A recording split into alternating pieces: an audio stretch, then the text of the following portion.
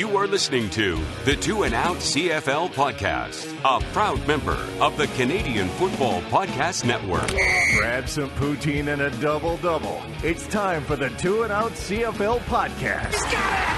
Oh, baby! Every week, Travis Kura. That's Grey Cup me, which is a different person. And Brazilian Tide. Punters are people, too. Talk fantasy football, bring you the latest in CFL news, and sprinkle in a little bit of nonsense. Oh, nearly intercepted, and it's over! Ready, set, hunt!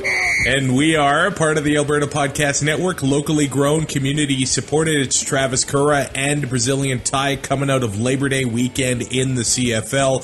First, I just want to say quickly, man, I acknowledge how lucky I am and we are to go to football games, but Saturday and even Monday, terrifying day in the province of Saskatchewan, lives lost and lives altered, family dynamics changed forever. So, yeah, our sincerest condolences to those affected, and I realize the privilege that we get to go to football games and talk football. But man, sometimes life and the world can be a terrible place, Ty. Yeah. I don't know if I have much to add to that. We usually like to start the show off, funny, but it's pretty funny, cold open stuff like heavy. that. But it's you can't do that with this. Yeah, it's heavy. This episode of Two and Out brought to you by the Edmonton Community Foundation. And the foundation acts as a bridge between donors and charities to create a strong, vibrant community for generations to come. You can start an endowment fund yourself or with a group, and once it reaches $10,000, it can start distributing funds. Vital Signs, it's an annual checkup conducted by the Edmonton Community Foundation in partnership with the Edmonton Social Planning Council to measure how the community is doing. And this year's focus is on making ends meet in Edmonton. Learn more at ecfoundation.org. Okay, Ty, normally we go into an episode with a lot of preparation. Today is not one of those days. And to pull the curtain back, the playoffs. Yeah, joke on you guys. We actually prepared for this, and it's still this bad. The playoffs are usually when we don't prepare anything. The games end and we hit record. Grey Cup is usually a disaster of a recording. Yeah, Ty usually rants and destroys the person that sits behind him at the game. That person has that ruins pay-per-views for us. Am I wrong? No. It was like the first quarter in Calgary, and we're like, "Well, this sucks." Yeah, there was a wrestling pay-per-view that weekend. It was AEW, wasn't it? And I think it was NXT or NXT, something maybe, like that. And the guy behind us is talking spoilers. Give me a break. And we both turned around and we were like, dude, the last place you thought you would have been spoiled on something. On the mean, it might be the first place, really. Yeah. We were in Calgary. Yeah. Now, I was in Calgary. The birthplace of Canadian wrestling. Yeah, good point. I thought it was going to be an insult, but well done. No, I'll save my insults for the third game of the week. I was also in Regina. So, look, if I wanted to hit record, there was no time on that. We'll start with Friday night. Ottawa, Montreal. Ottawa wins 38-24. Ottawa's on a 2-game win streak, both on the road. What is happening? What is happening? The Red Blacks are an entirely new team. Is Nick Arbuckle the greatest player in Red Blacks history? Is he turning that franchise around? Okay, he went 20 of 31, 313 yards, 1 touchdown. Yeah, that includes a 64-yard pass to Jalen Acklin. I mean, the Red Blacks are a completely different team. For that, on that note, maybe Montreal is a completely different team as well. But they were running the ball, Montreal, I would say. The one drive, they had 55 yards rushing on the drive alone. Walter Fletcher, 6.9 yards a carry. Nice. On 9 carries. Sorry, not. Jeshrin Atwee, 5 carries for 56 yards, but it wasn't enough. There wasn't enough consistency with the offense. There was a fumble, actually 2 fumbles, 2 interceptions, and those turnovers, look, Ottawa took advantage, and Ottawa's D-line was all over Trevor Harris. Yeah, I mean, Trevor Harris was 22 of 29 with 2 touchdowns and 2 picks. I mean, you look at that, and you see that completion percentage. Yeah. You see the 2 touchdowns, and it doesn't seem that bad, but those 2 picks, Ottawa capitalized on. This team is, I'm not going to say they've turned the corner by any means, but this is one of the better games, if not the best game they've played this year. Yep. They disrupted the offense from Montreal. They capitalized on their chances. Yeah, sure, they still haven't won at home, but they are 2 points back, a game back of Montreal for second place right now. Mm-hmm. Like they're somehow still around. Yeah. Lorenzo Malden, he had 2 sacks. Kenny Onyeka, he also had a sack. Bryce Carter had a sack. I mean, that D line, when they're doing things, they're doing it really well. And hey, Lorenzo Malden also made it on the stat sheet with a knockdown. So that guy's having a come out party. Sean Burke, I think, bringing him over from Hamilton to Ottawa, and that has been one of the biggest moves for the Red Blacks. Is Paul LaPolice going to be able to save his skin? I mean, their big games coming up. They could host the East Semi. Like, Which can you fire him wild. After that? Like I don't know. They're going to go 5-13 and host the East Semi. And they might win it. Wow. They've got 2 games coming up here against Toronto. So if they win them both, they got to split. That's probably the most likely scenario, because you can't. I think Toronto is really starting to come together a little bit here, but I mean, right now over me, and then I was thinking it too, but you sound like you had a thought, so I was going to let it roll.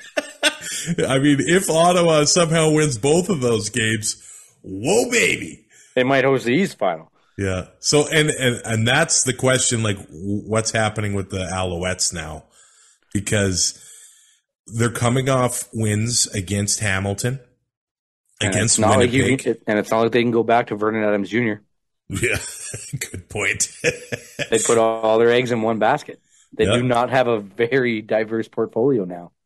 And that win over Winnipeg, I thought they'd be able to harness that momentum going into this game, and Ottawa really just stomped them. Yeah, I mean, you look at Nick Arbuckle, 20 of 31 for 313 yards, which is nuts. Mm-hmm. Throws a touchdown, doesn't turn the ball over, 64.5% percentage. Like, you're like, okay, it's just one of those games where, they were throwing the ball in garbage time.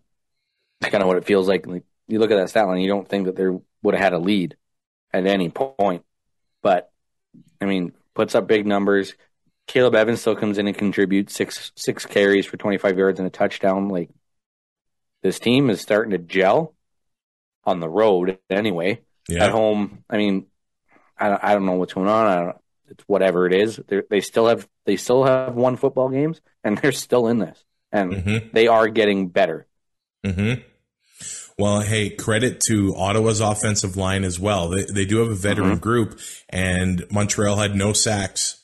Yep. None. And Ottawa's actually able to move the ball on the ground, which has been a bit of a struggle for them this year. And you maybe would like to see the average a bit better, but it was pretty consistent. Devontae Williams, 4.8 yards a carry, 15 carries, 72 yards. He was just getting nice chunks, play after play.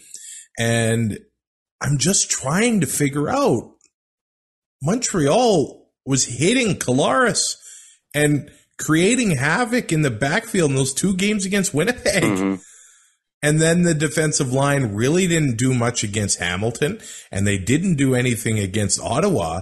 What were the matchups between Montreal and Winnipeg? The one-offs, like the exception to the rule. I don't know. It doesn't make any sense where they can be that dominating, and then the next 2 weeks, it's who is this team? They really needed that. They totally needed that from their defensive line. And as far as Ottawa goes, now Arbuckle looks like it's going to be a really dynamic connection between he and Darvin Adams, between he and Jalen Acklin, leading the CFL in receiving yards, 7 catches, 159 yards. The old 2-and-out bump is paying off for Jalen. Yeah, I mean, can't fault us for anything that he's done this year. He's been nothing. He's done nothing but produce. So we won't take fault if he does anything wrong. But yeah, that's not us. When he has 1,000-yard receiving season, somehow by the end of the year, it's all our. Yeah, we'll take all the credit, none of the blame. Yeah, that's marriage, isn't it? I guess. For some, maybe not you. Take all of the blame and none of the credit. Yeah, that's me. All of the blame, no matter what. I know. That's why I'm getting the back surgery. The burden that I carry. Oh no. Oh boy. My mom is gonna listen to that and message your wife on Facebook 100%. Gino Lewis, 6 catches, 63 yards and a touchdown for the Owls, and it was good to see touchdown Jake back where he belongs in the end zone. Yeah, I mean, kind of Dalton Schoen has taken over that job of scoring touchdowns kind of at will, it seems. Not only Jake Winneke, but Tyson Philpott had a big game too. 4 for 71, led the way for the Alouettes. But yeah, Jake Winneke, I mean, it's week 13. It's about damn time. Yep. It's about time. Is there a song lyric that I'm supposed to be catching on to? If you were on TikTok, maybe. Yeah, I'm not on TikTok. That Lizzo song. Okay. Hey, I'm going to leave it up to you to work in the pop culture references, and they'll continue to fly over my freshly cut hair.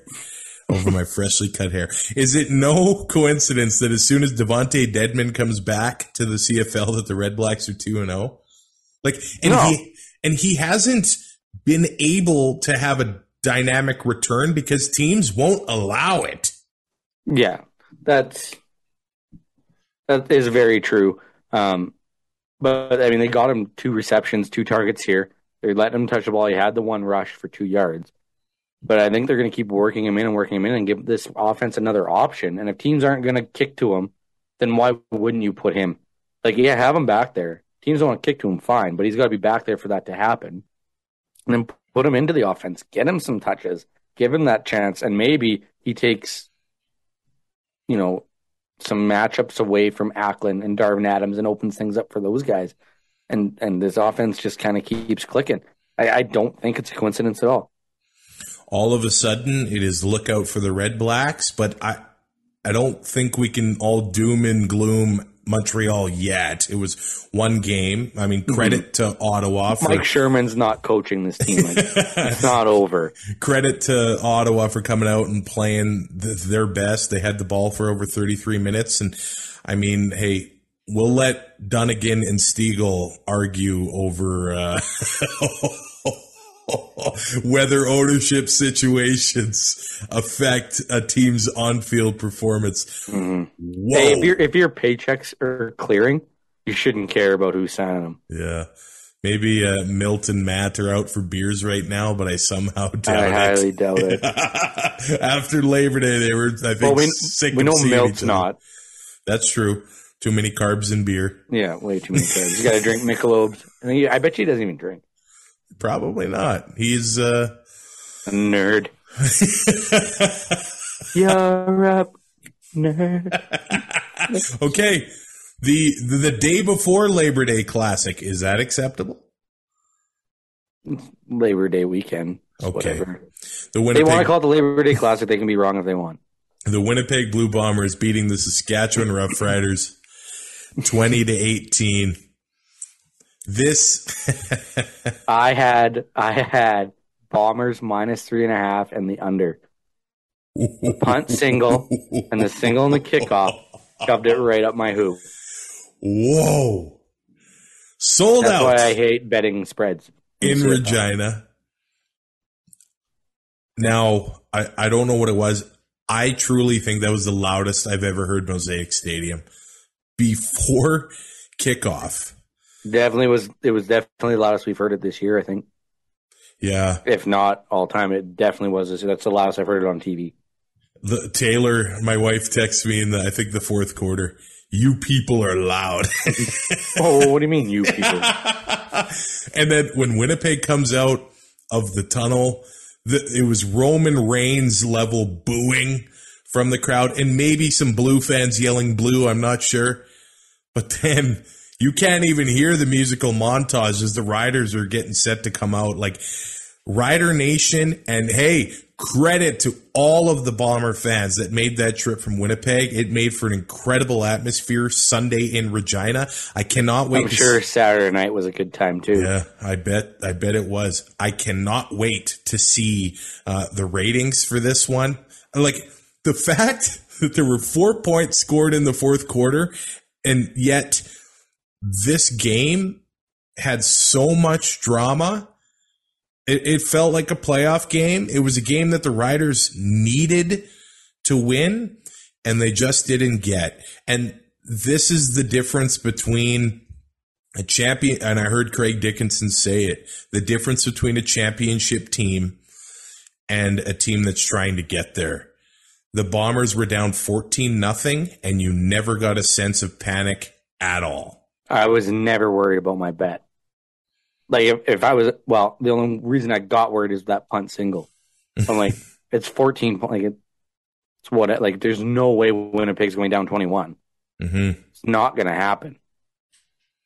And they just started making plays. Like, it just, yeah, that crowd was something else on Sunday. And yeah, when the Riders elected to receive, I'm like, you're losing this football game. But what a first drive. Yeah. I'm like, you won the toss, defer. They end up with the ball, and it works out. They did a great first drive, and I don't know, the second half. I mean, they only allowed 4 points, so I mean, you can't really fault the defense at all in that second half. But Jason Moss, leaving a little bit to be desired. If you're a Rider fan right now, man, you're putting that lightly. The game. Hey, I've been driving this bandwagon for like. How many? Like, for 2 You're at least like, I hate to say I told it so, but I told it so. Gonna told us so. And now all you people are jumping on it, and you're changing the music. What do you mean, you people? You know what I mean, you people. And change the music, and that's with the AC.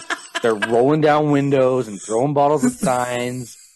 We're gonna get pulled over. Everybody's gonna get kicked out, and Moss is gonna keep his job. Is what's gonna happen. It was just me. It was fine. This is a funny note about the game. I'm going to cross the street to go across the tracks to go to the stadium. I'm standing there with Mike O'Shea. Oh. And the train is parked on the tracks. Mm-hmm. And there's me, derailed, 2 Bomber fans, Neely and Mike O'Shea. Mike. Was it Neely and Mike? No. Oh. People I didn't know. 2 different Bomber fans. Yeah. So then the police officer gets on the intercom thing and, attention Bomber and Rider fans. Like, there's been a train derailment. So you need to walk north to Albert. I'm like, give me a break. So I go to Mike O'Shea. That's home field advantage, baby. Yeah. He's going to walk north to Albert and then back to the stadium. Right through the heart of it. I don't know if he was going for a run or what, but yeah, I thought we're probably going to get a blizzard, pregame blizzard. I thought he would get front door service, but I guess not. The drive, I would have been getting an Uber so fast. Yeah, exactly. I would not have been walking. The drive chart for the Riders started with touchdown, field goal, and that's a lot. That's about it. better than you would have expected from the Rider offense, or at least a lot of people in Saskatchewan expected of their own team. That opening drive was the only drive they got in the red zone. Yeah. Yeah. I mean, look, credit to the Winnipeg defense as always. Never panicking. I mean, Saskatchewan made plays too. Shaq Evans had a 30-yard reception. Mitchell Picton had a 47-yard reception. But before we get to the second half, in the first half, it really started falling apart, I found, for Saskatchewan when so Braden Linnaeus is making his season debut after coming back up from the NFL, and he looked kind of lost in some places. He took an offside. He took a holding penalty, but on one drive, the Riders had a time count violation at home, and they had two of them in the first half. 2 time counts at home. Look, I know the Bomber fans were loud, but they weren't that loud. Come on, I don't know. It just seemed a little bit of I don't want to call it stage fright. I don't know, a little bit of unpreparedness maybe, and just things not quite there, like just out of sorts. Like you're getting a lot of bodies in, and with Duke out, Shaq coming back, Linnaeus back in the lineup. Like it's a lot of guys that aren't used to being in those positions. Like, well, they are, but they're not. Like they're just out of sync with how everything runs, coming on and off the sidelines and stuff like that. So I think that probably attributes to it a little bit. But when you're at home, those seem unexcusable. Yeah. So they had the time and then count. The procedure called the no end. Yeah. Like on a big play. Well, and then Glenn Sears like, well, that receiver's got to get up to the line. I'm like, no. He's got to be stationary on the line. He doesn't just have to be at the line when the ball's snapped. He's got to be stationary to close that end. Can't be moving around. So in the one sequence, they're deep in their own end. They take the offside. They take the time count, and then they punt and take a no yards. And Winnipeg getting beautiful field position. And this is what Zach Collaros has done since going to Winnipeg. Well, the time count and offside were back-to-back plays. Yeah. Like, just when you think you've had him sacked, just when you think the play is a mess, somehow 83, 82, they're finding places in the secondary, and Collaros is finding them. And especially that touchdown to Schoen. Yep. His 9th touchdown of the year, probably 8 of them have been scramble drill. Yeah. Literally. Yep. I think there's only been one where Collaros has been in the pocket. A beautiful, incredible play that... And he threw him open. Yep. Like it was unreal. It was magic. I mean, when you look in the first half, in the second quarter, the Riders had the ball for 8.5 minutes. In the first quarter, they had it for over 10 minutes. So they had the opportunities, but they didn't end in sixes as much as Winnipeg's opportunities did. And we get to the second half, and really hits the fan. They had the ball for 10 minutes and 20 seconds in the first quarter and scored 11 points. So, I mean, that's about as good as you can expect to start against the Bombers. Yep. So, I mean, they had a great start to the game. The mosaic was rocking. And then in second quarter, Bombers had the ball for 6 minutes and 31 seconds. How many points did they score? Yeah. Most of their points. 17. Yeah. So they made their opportunities count. And was it windy? It was a little bit. But nothing that would be like a huge advantage. No. Yeah. It was windier in Calgary at times. There was some of a breeze in Regina, and maybe that contributed to trying to do the Lothar 57-yarder. And I mean, Mike O'Shea continues to talk about how he believes in his kicker, Mark Leggio. And a couple games ago, the 2 short kicks against Montreal missed, and this game, I mean, I credit to O'Shea. I mean, I think the belief that he has shown to his kicker in the media and everywhere else, and then showing belief by putting him out there to kick a 55-yarder. massive kick from Leggio, and that won the game. So congratulations to Leggio for making that kick. But the Riders, so many opportunities, and the big ones, I thought the back-to-back penalties in the first half, and I think it was Kyron Moore that made the catch. He's tackled out of bounds. It would have been about 2nd and 2, and that was the Riders' offense. Nothing going on in the third. Nothing. Yeah. 2nd and 2, that's about as good as you can ask for. Duke Williams says something egregious. Oh, he's in civvies, by the way. And the flag goes up. Misconduct penalty to the Rough Rider bench. 2nd and 12, derails the drive. It's Winnipeg ball. Yeah, just the timing on it, not great. But like in the situation that it was, or that it would put the Riders in, with him being in civvies, like you said, like that just makes it even worse, I think. And I mean, baseball, you see it, guys on the DL, or I guess it's the IL now, on the bench, don't usually get into too much. Like, if they get kicked out, who cares? But it's not like it's not like, okay, well, your next batter starts with a strike. Yeah. Right? So it's whatever. You get kicked out, you might have to pay a fine. Basketball, it happens. The guys are on the bench, whatever. Football, it just seems, football, with how physical it is and how big those rosters are, how big they are on the sidelines, when stuff goes down, those guys can be in the middle of it. And they're not like, hockey, you're in the press box. So, like, Dickinson coming out and saying, like, you know, if guys aren't playing, they're not going to be there. He said he's ruined it for everyone, but he's ruined it for everybody. Hindsight. Hindsight's 20/20. But now it just looks like you're just blaming Duke for anything that happens on that sideline. You know what I mean? Like, but you're getting paid $250,000, and you got to be smarter. But if it's something he said, like, how about a warning? Unless he was doing it all day. And that's the thing. Or depending on what he said, maybe it did warrant. That's the thing. We don't know what he said. He's got to be way smarter for sure. But the flag came out fast. I mean, that's yeah, but he's got to be way smarter. I think I think we can both agree on that. And I think it's piling on because of what happened in Wolfville, the helmet throwing, getting suspended. The spitting, allegedly. All that stuff. This stuff piles up, and when you cost your team, I can't say that he cost the game. No. But when you cost the team at least that series, the Riders the game.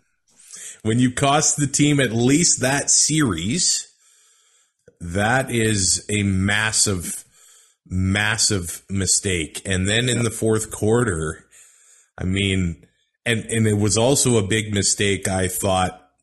Obviously, Saskatchewan takes the single to go up 18-17. Well, Winnipeg ball at the 40.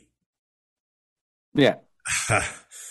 Like I thought they got rid of John Ryan. and then today I get a score update. John Ryan punted single. I'm like, oh, weird. So, hey, Collaros, Winnipeg does what they need to do, get down the field, and, hey, kick a massive field goal to go up. Well, Riders, Cody Fajardo, I mean, all of the criticism this season, all of it, and has been on him, and he's played well. And 23 of 32, 292 yards, 1 interception in this game. I thought he played great. And that last drive, they made plays. They got down the field. They got into field goal range. It's in Lothar range. Well within Lothar range, and you're down 2. And it's about 2:18 to go. And I realize that if you kick a field goal with, say, a minute 30 to go, Collaros is going to have time to engineer a drive to get Winnipeg into scoring range. But the way your defense has been playing, they've allowed 4 points in the half. You got to trust your defense. Well, I think everybody trusts the Rider defense more than they trust the Rider offense to win games. Yes, 100% right now. I think that is a fair assessment. So when and I think and I don't know if it's because they don't trust Cody and the offense, or if they don't trust who's responsible for calling the offense. When I see, I'm thinking run the ball. Mm-hmm, we haven't even said Frankie Hickson's name.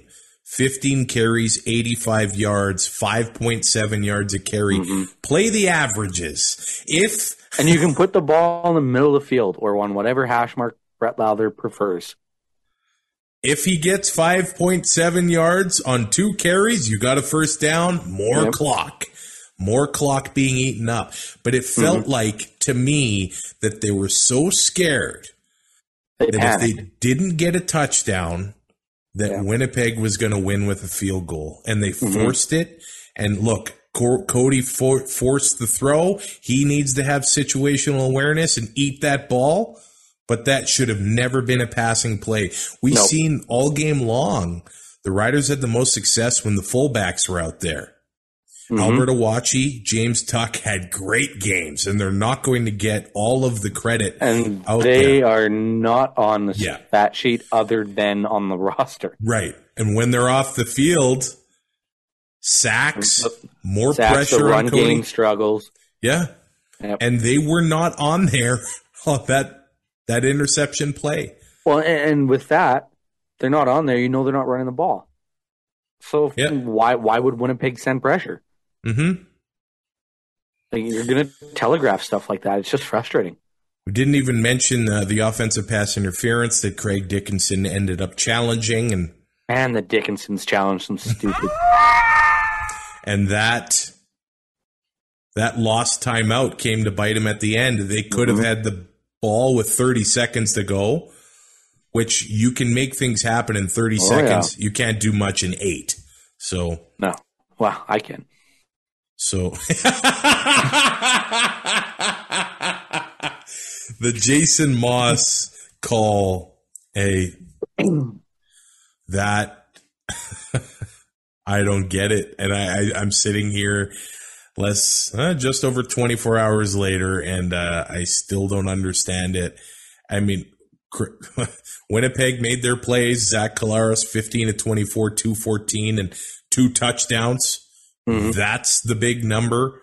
The touchdowns there. Brady Oliveira was limited. He had 3.2 yards a carry. I mean, Dembski had a beautiful game, 5 catches for 79 yards, and he almost had a bigger play that was broken up. But that's a championship team. No panic and not taking the idiotic penalties. The Riders had 99 yards in penalties in this game. The Bombers had 40. There's step 1. Yeah. Step 2, the Bombers didn't panic at all. They've been there before. Early. Look at the Grey Cup. Nothing new. This is nothing new to them. Yep. They just kind of plodded away. The offense they know what their offense is. They know its weaknesses. They know its strengths, and they played to it and trusted that the defense would make the adjustments they needed to make, which they did, because Richie Hall is damn good at his job. I don't think anybody's going to argue that. And they just, second half, they shut him out. And when it looked like the Riders were going to run away with this game early on in that first quarter. Early, yeah. Right? And that's just a mark of a championship team, like you said. And can they three-peat? Absolutely they can. They're probably going to win the West. 11-1.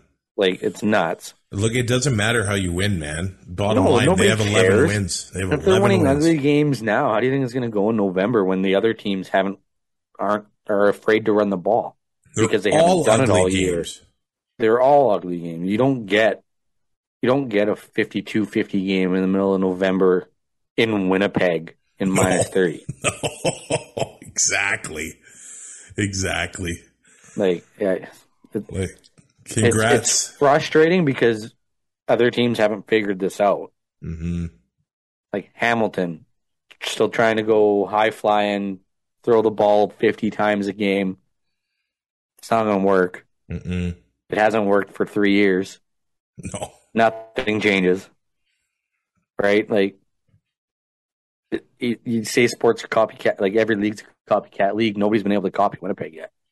Nope. And I think by the time they do, somebody else is going to figure out a way to stop it, and it'll be too late anyway. Congrats to Winnipeg. Congrats to their fans. Look, I try to be as unbiased as I can, but man, when you drive 8.5 hours, and I expected You did not expect the Riders to win that game. I picked them to win. You fool. But I don't know. That I guess I don't feel like a fool. They lost by 2 points, and they should have won. They covered. Yeah, they covered. It's the way, but that's the close games. That's Labor Day. Mm-hmm. That game. I don't know. There was no blowout games this week. No. Wow. It was close going into the fourth. We'll get into that. Man, that game meant the world to me. And seeing my friends from Winnipeg, hey, they were great fans that I saw. Mm-hmm. They're having fun and you know what the only time, or I shouldn't say the only time. When I talk about people from Winnipeg and when I disparage them, just remember that one of you made me walk around downtown Regina with the promise of nuggets from Burger King. And Ty will walk 500 miles if there was. And I will walk 500 more. For chicken nuggets. And it was closed. You lied to me, Neil. You let me down like my real dad. And I will never forgive you, and I will never forget. So now all of Winnipeg has to pay for that. Wow. Congrats to Winnipeg. Except for Neely. And here's the thing. If Saskatchewan was going to win one of the three, it had this to be was that the one. Yeah, because they're getting throttled next week. You're not going to go into IG Field and make those same dumb mistakes. No, you're not. They've been making these dumb mistakes all year, though. You're not getting off an 8-hour bus trip ready to play a football game. Oh, I can't wait to the rematch there.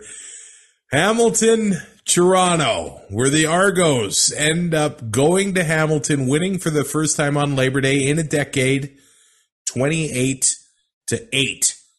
The Argos win, but we'll say that 17 points came in the fourth quarter from Toronto.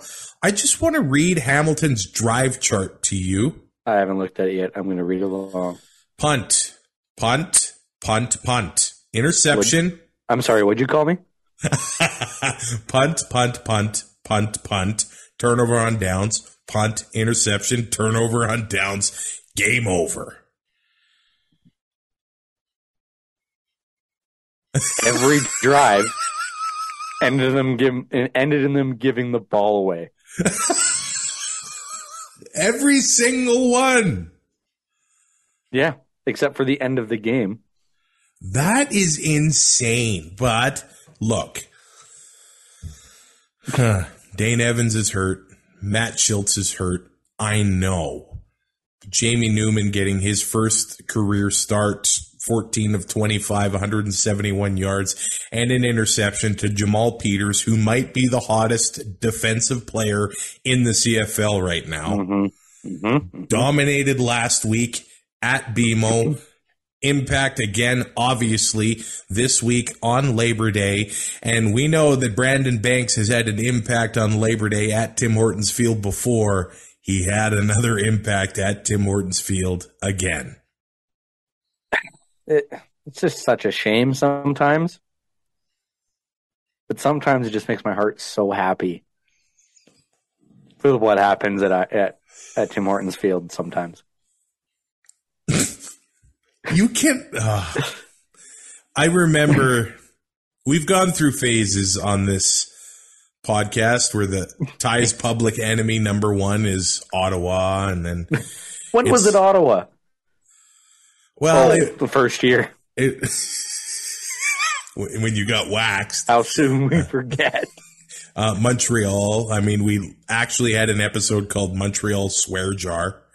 Because we trashed them so much, or you did. That was the Mike Sherman, Johnny Manziel debacle.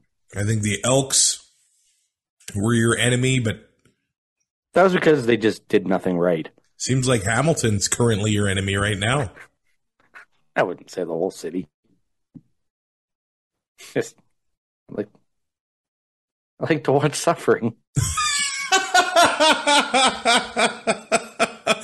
Okay, but serious conversation, man. Mm-hmm. Back-to-back Grey Cup appearances, and now Yes. I'm going to answer your question right now. It's a yes. do they got to blow this thing up? I think so. Like, Man, I see the talent Travis, on the defense. Don Jackson got the ball 3 times on the ground. Yeah. Sean Thomas Erling got the ball 3 times on the ground. He had 39 yards. Yeah. What are we doing?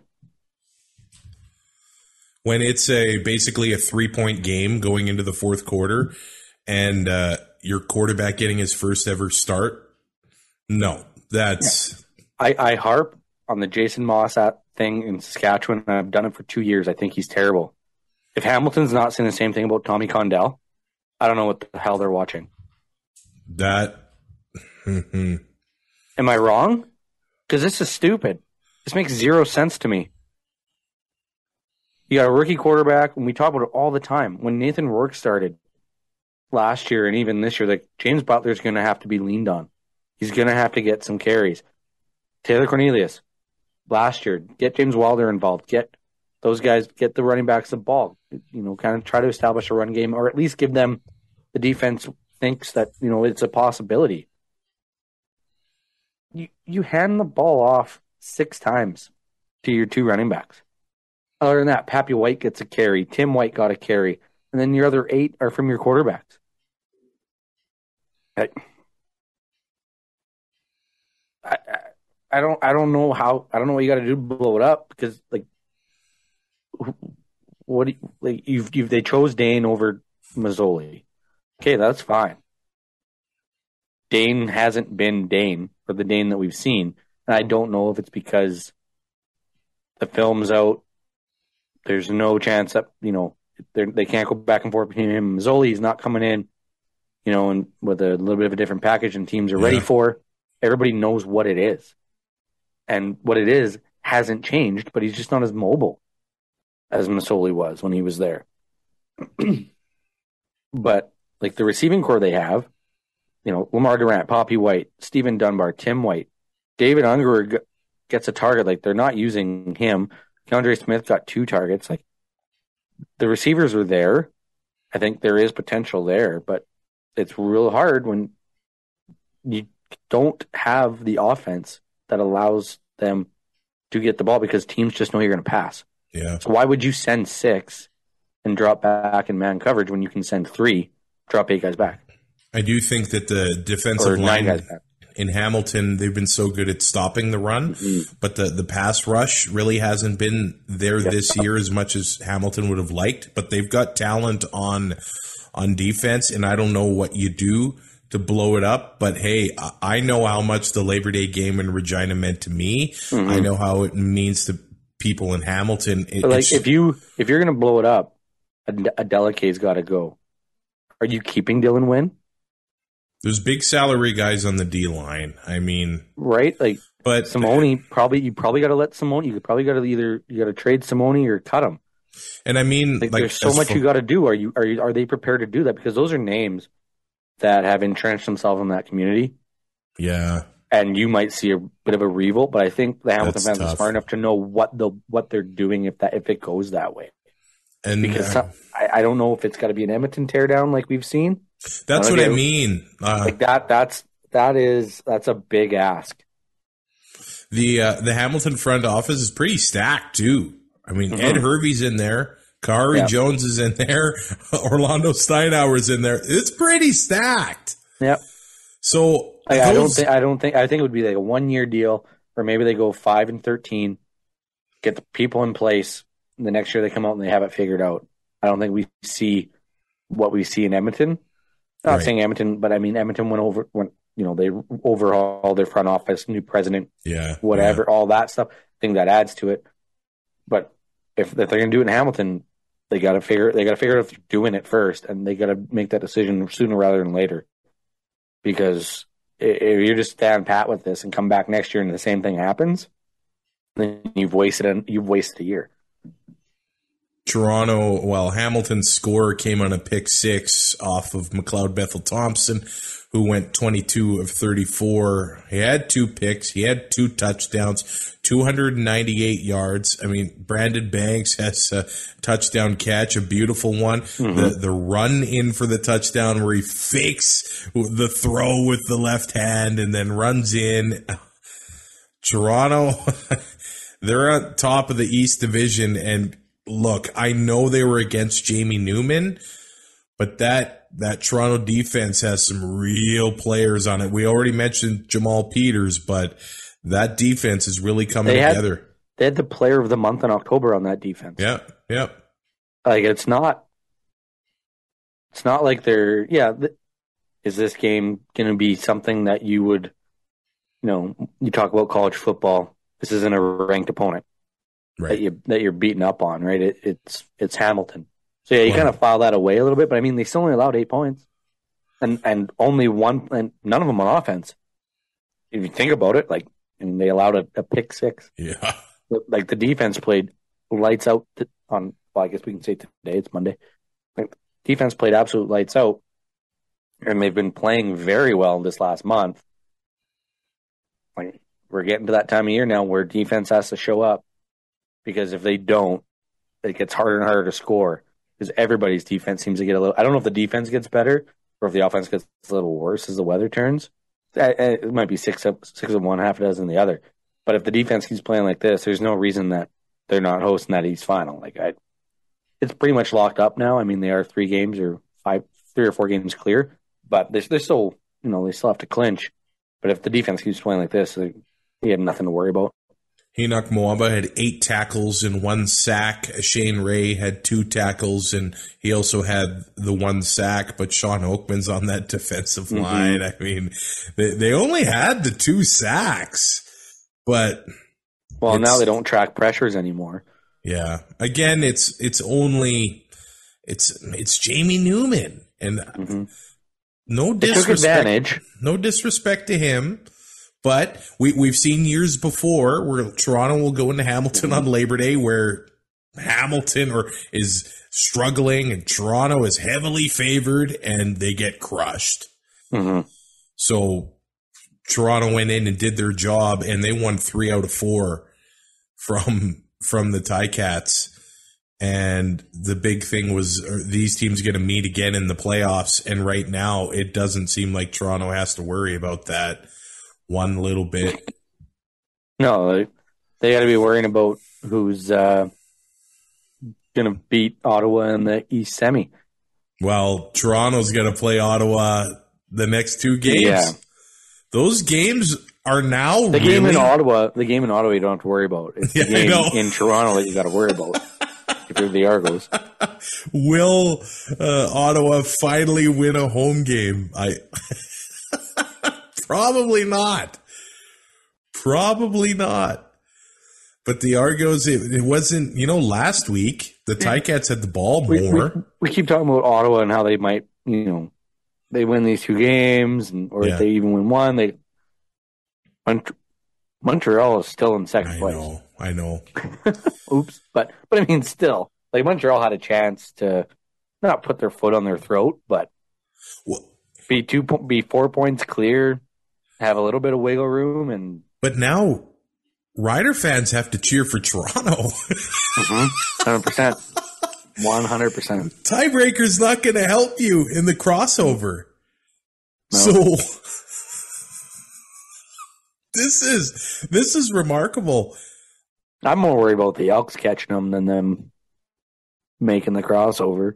Yeah, they got 2 games against they got 2 games against Winnipeg this month, and they do have 1 against Edmonton, who went into Calgary, obviously, the second half of the Labor Day Classic. And yes, they do lose 26-18. I think the best crowd we've seen in Calgary in a while. Over 30,000 people there. We had 3 great crowds. The game took 3 hours and 41 minutes. That's what it says. That has to be wrong. Oh, it says kickoff at 1:38. That's and that kickoff was not at 1:38. It was at 2:38. So the game. Game took 2:41. Okay, that makes more sense. Yeah. It was not that slow of a game. That's on me. But that's what the stat sheet says. Yeah. But a great crowd in Calgary and a great atmosphere. We got there early, and BB Can Ryan welcomed us and barbecued us some Smokies and had some beers at the tailgate. And look, they've got the best tailgating in the CFL, and on Labor Day it is special. And look, McMahon Stadium has the best sight lines, I believe, in the CFL. Yep. It's just the amenities and everything surrounding McMahon Stadium. And the post-game show, the big conversation was about the stadium. And I mean, how it's got to hold back a lot of people from going there anymore. I think so. Like where we sat for Grey Cup, we were lucky. There was a bathroom right there. You know, there was food and beer right there if you wanted it. Like, but for Grey Cup, not a lot of people are getting up and down, right? Like, it's cold. You don't really want to get out of your seat. Rather just kind of hunker down. Middle of July, August. Well, yeah, you're going to be up and down and grabbing beers. It's going to be way busier with a little bit less people because everybody's in the concourse or needing access. You know, you're drinking, then you need the bathroom, and then you come back and get another drink, get a hot dog, and go back up to the bathroom, and you might as well grab another beer. Like the concourse, not big. The amenities aren't quite there. It's serviceable for now, but there has to be something coming because I don't know how much longer they can do this. Well, and that's the problem. 5 to 10 years, what are we doing? Like, where are we playing in Calgary? Yeah. We're going to be playing in McMahon? They're not going to have a choice. Because right now it seems like there is zero rumblings of that changing anytime soon. You think the Flames still want to be in the Saddle Dome? Yeah. I'm surprised they didn't get anybody to sign there. Have you seen their dressing room? That's quite the crazy thing that Calgary has the oldest rink. Stadiums. And stadium. Yeah. Yeah. That's quite wild. I mean, it's pretty tough.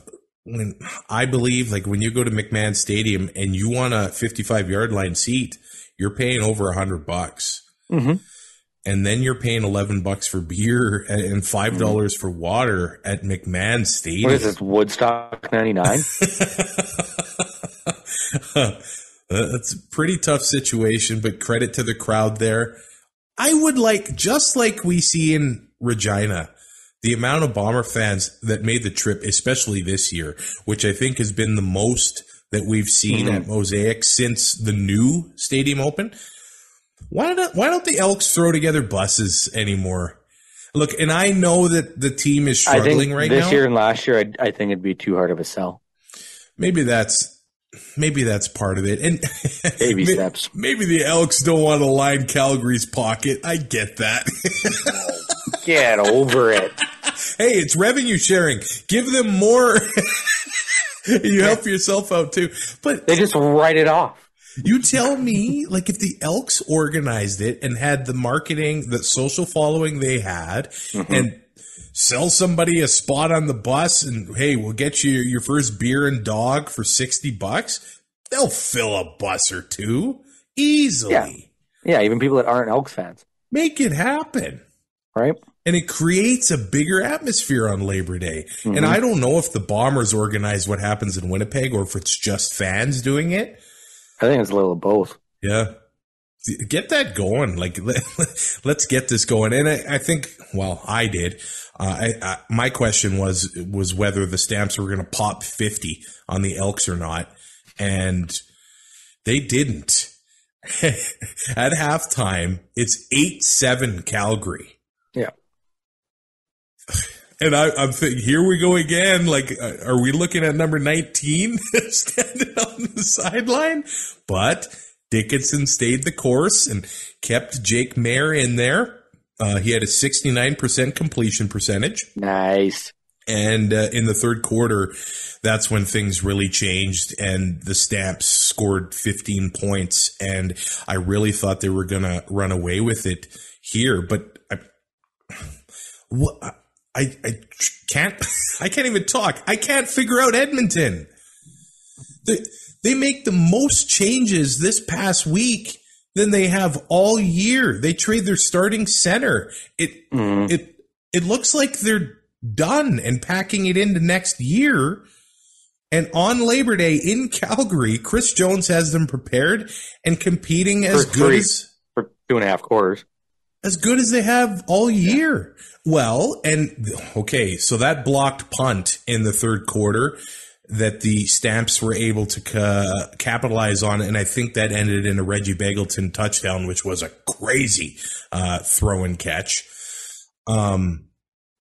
Edmonton could have folded up like a cheap tent at that moment, but they didn't. They even ended up recovering a botched punt in the second half. And then in the fourth quarter, Taylor Cornelius extending a 3rd and goal play and throwing a touchdown pass and keeping the Elks in it to the very bitter end, which the last play of the game, look, I know throwing a 108-yard touchdown with time expiring is not likely. Well, ask Danny Machocha and Milt Stiegel about that story. I'm not asking Milt much right now. That's true. But to throw it out of bounds, ooh. It's an interesting choice. Ooh. I'd rather you throw a pick because at least it was in the field of play. Maybe there's a penalty. Something happens. Yep. Who knows? But to chuck it out of bounds. Yep. Whoa. And I thought Cornelius played, I mean, as good as you can ask of a guy that is playing with a rookie running back that only got 5 carries, by the way, 9 yards a carry. Yeah. His best receiver, Kenny Lawler, is not playing. And the Calgary defensive line is all over him. So I thought Cornelius had an all right game at McMahon Stadium. Taylor Cornelius sacked 6 times. So they're all over him. But, I mean, had a lost fumble as well. The blocked punt. There it is. Calgary taking advantage of the Elks. Cornelius' stat line is good enough to win. 22, 33, 2 touchdowns, 257 yards. Didn't turn the ball over. Right? Like, it's just, like, you look at Mayer, 238 interception and 2 touchdowns. It's like, yeah, they kind of had very similar games. Yeah. Almost exactly the same. Running backs about the same. It's just, they're so close to figuring it out, it seems like, in Edmonton. It does seem like that. And that's what we said, that in the second half or in the last third of the season is when they're going to start to figure this out. Because Chris Jones will have made the majority of his moves by then.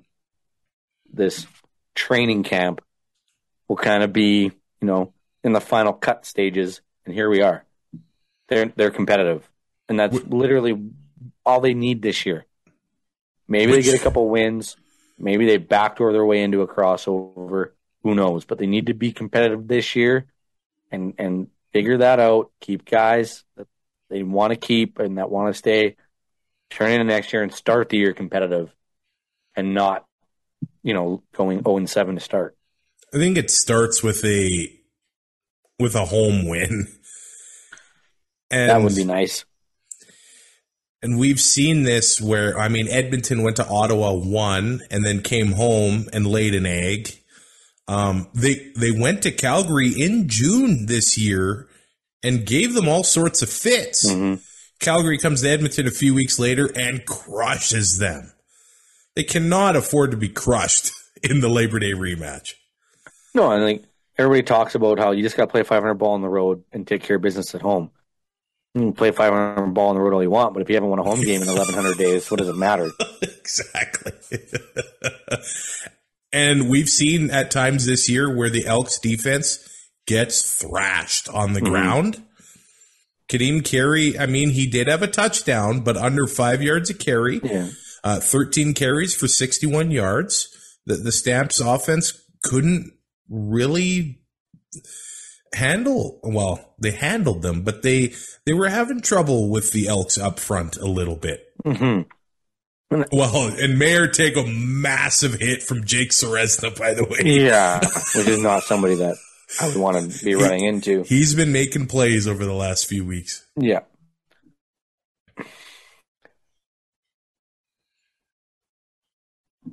I don't know if it's Calgary playing down or if it's because maybe it's not them playing down. Maybe it's with Jake Mayer being in. This is definitely a different. It is. Definitely a different team than Bo, and with Bo behind center. So I don't know if they're necessarily playing down. I just don't think they're quite at the elite level that we're used to seeing them at with Jake Mayer there. Yeah. They'll get there because we know that Calgary is basically a plug and play. We've seen enough from Jake Mayer now to know that he can put up those numbers. Yeah. Still young, still not a huge sample size. There's going to be some up and downs. I think this is just one of those. They still get the win. It's not a pretty one. Like when you look at it against an Edmonton team that is what the Elks are this year, you don't expect Calgary to only win by 8. No.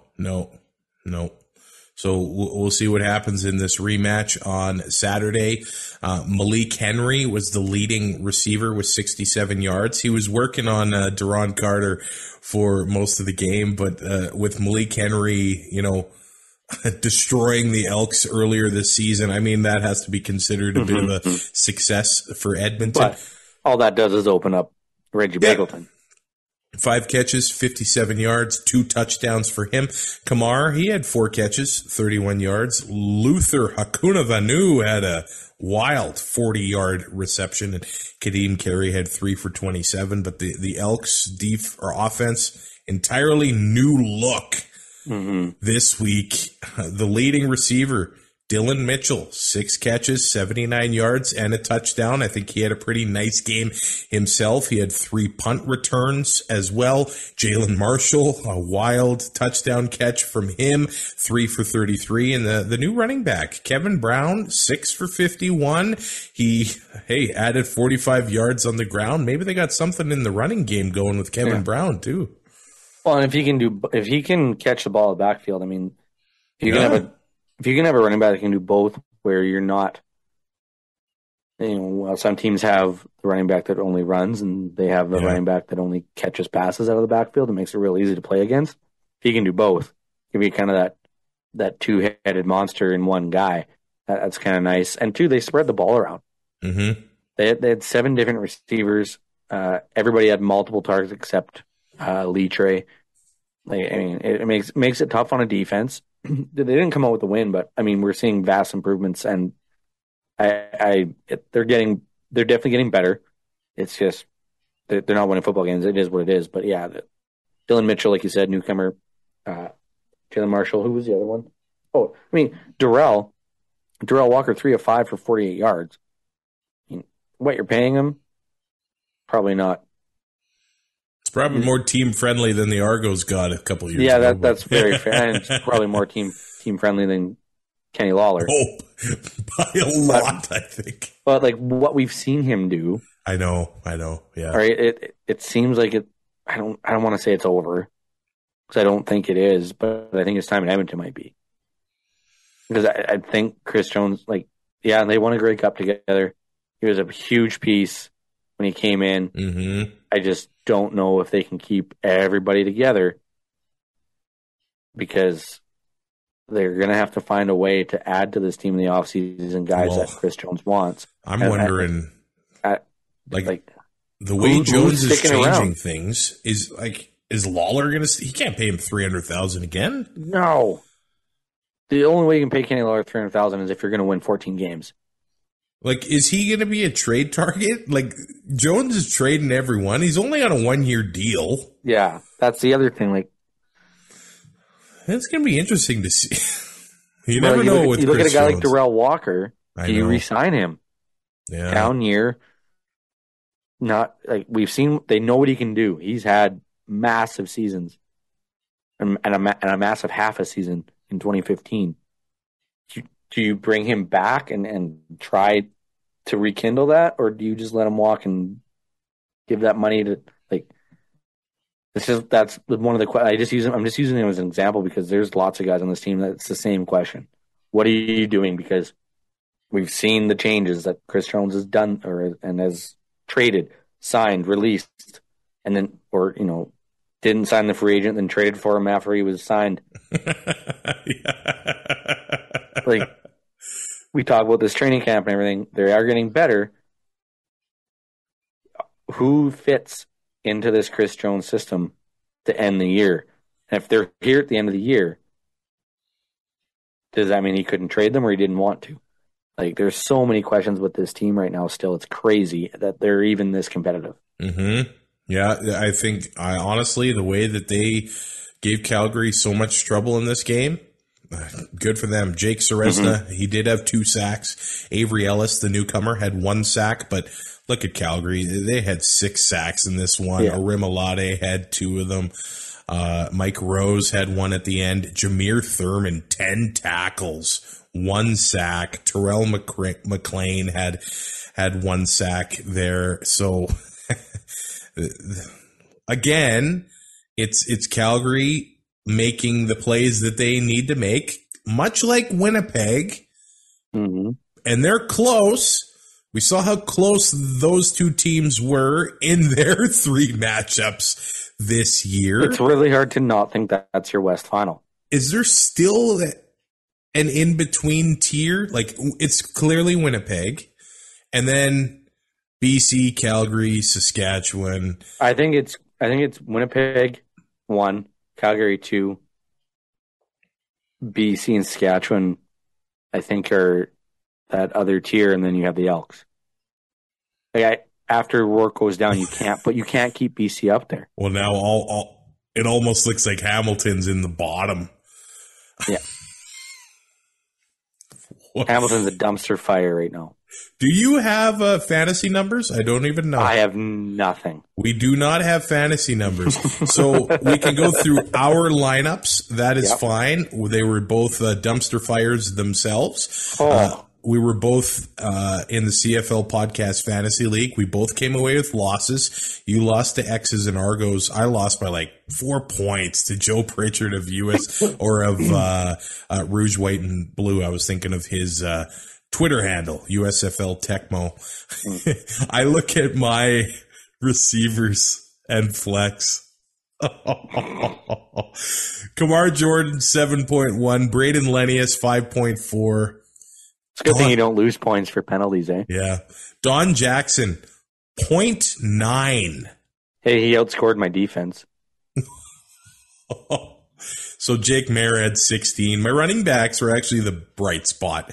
Kadeem Carey, 18.8, and Frankie Hickson, 13.5. I had Jake as well, but I had Peyton Logan. Oh, yeah. 2.4. Yeah. He had a big, at least he had that return. It was over a 40-yard return. 61 return yards, 2 rushes, no yards, no catches. Like, ugh. Don Jackson last week against Toronto had 10 carries, but he also had 6 catches. So that's what I was banking on this week. I had Malik Henry, 12.7, Kyron Moore, 12.8, Keandre Smith got 2.5, and I had the Als D that got me -4.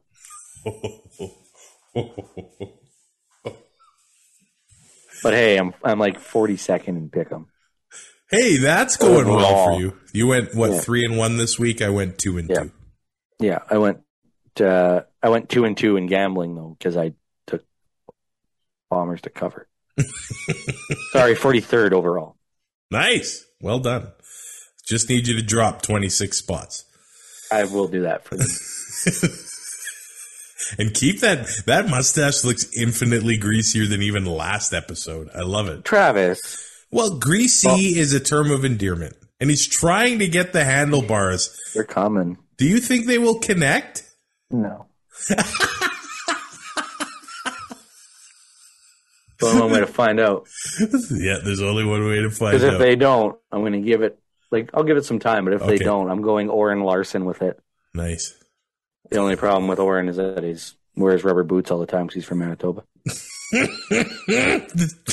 This episode of Two and Out is brought to you by Alberta Blue Cross. Life as a business owner can be hectic, to say the least, and Alberta Blue Cross understands that. They offer flexible health, dental, life, and disability coverage for your employees. Even better, you can let your staff enroll and manage their coverage at any time and on any device. That makes life easier for them and for you. You've got this when it comes to group coverage for your small business, and Alberta Blue Cross has got your back. To learn more and explore your options, head to ab.bluecross.ca.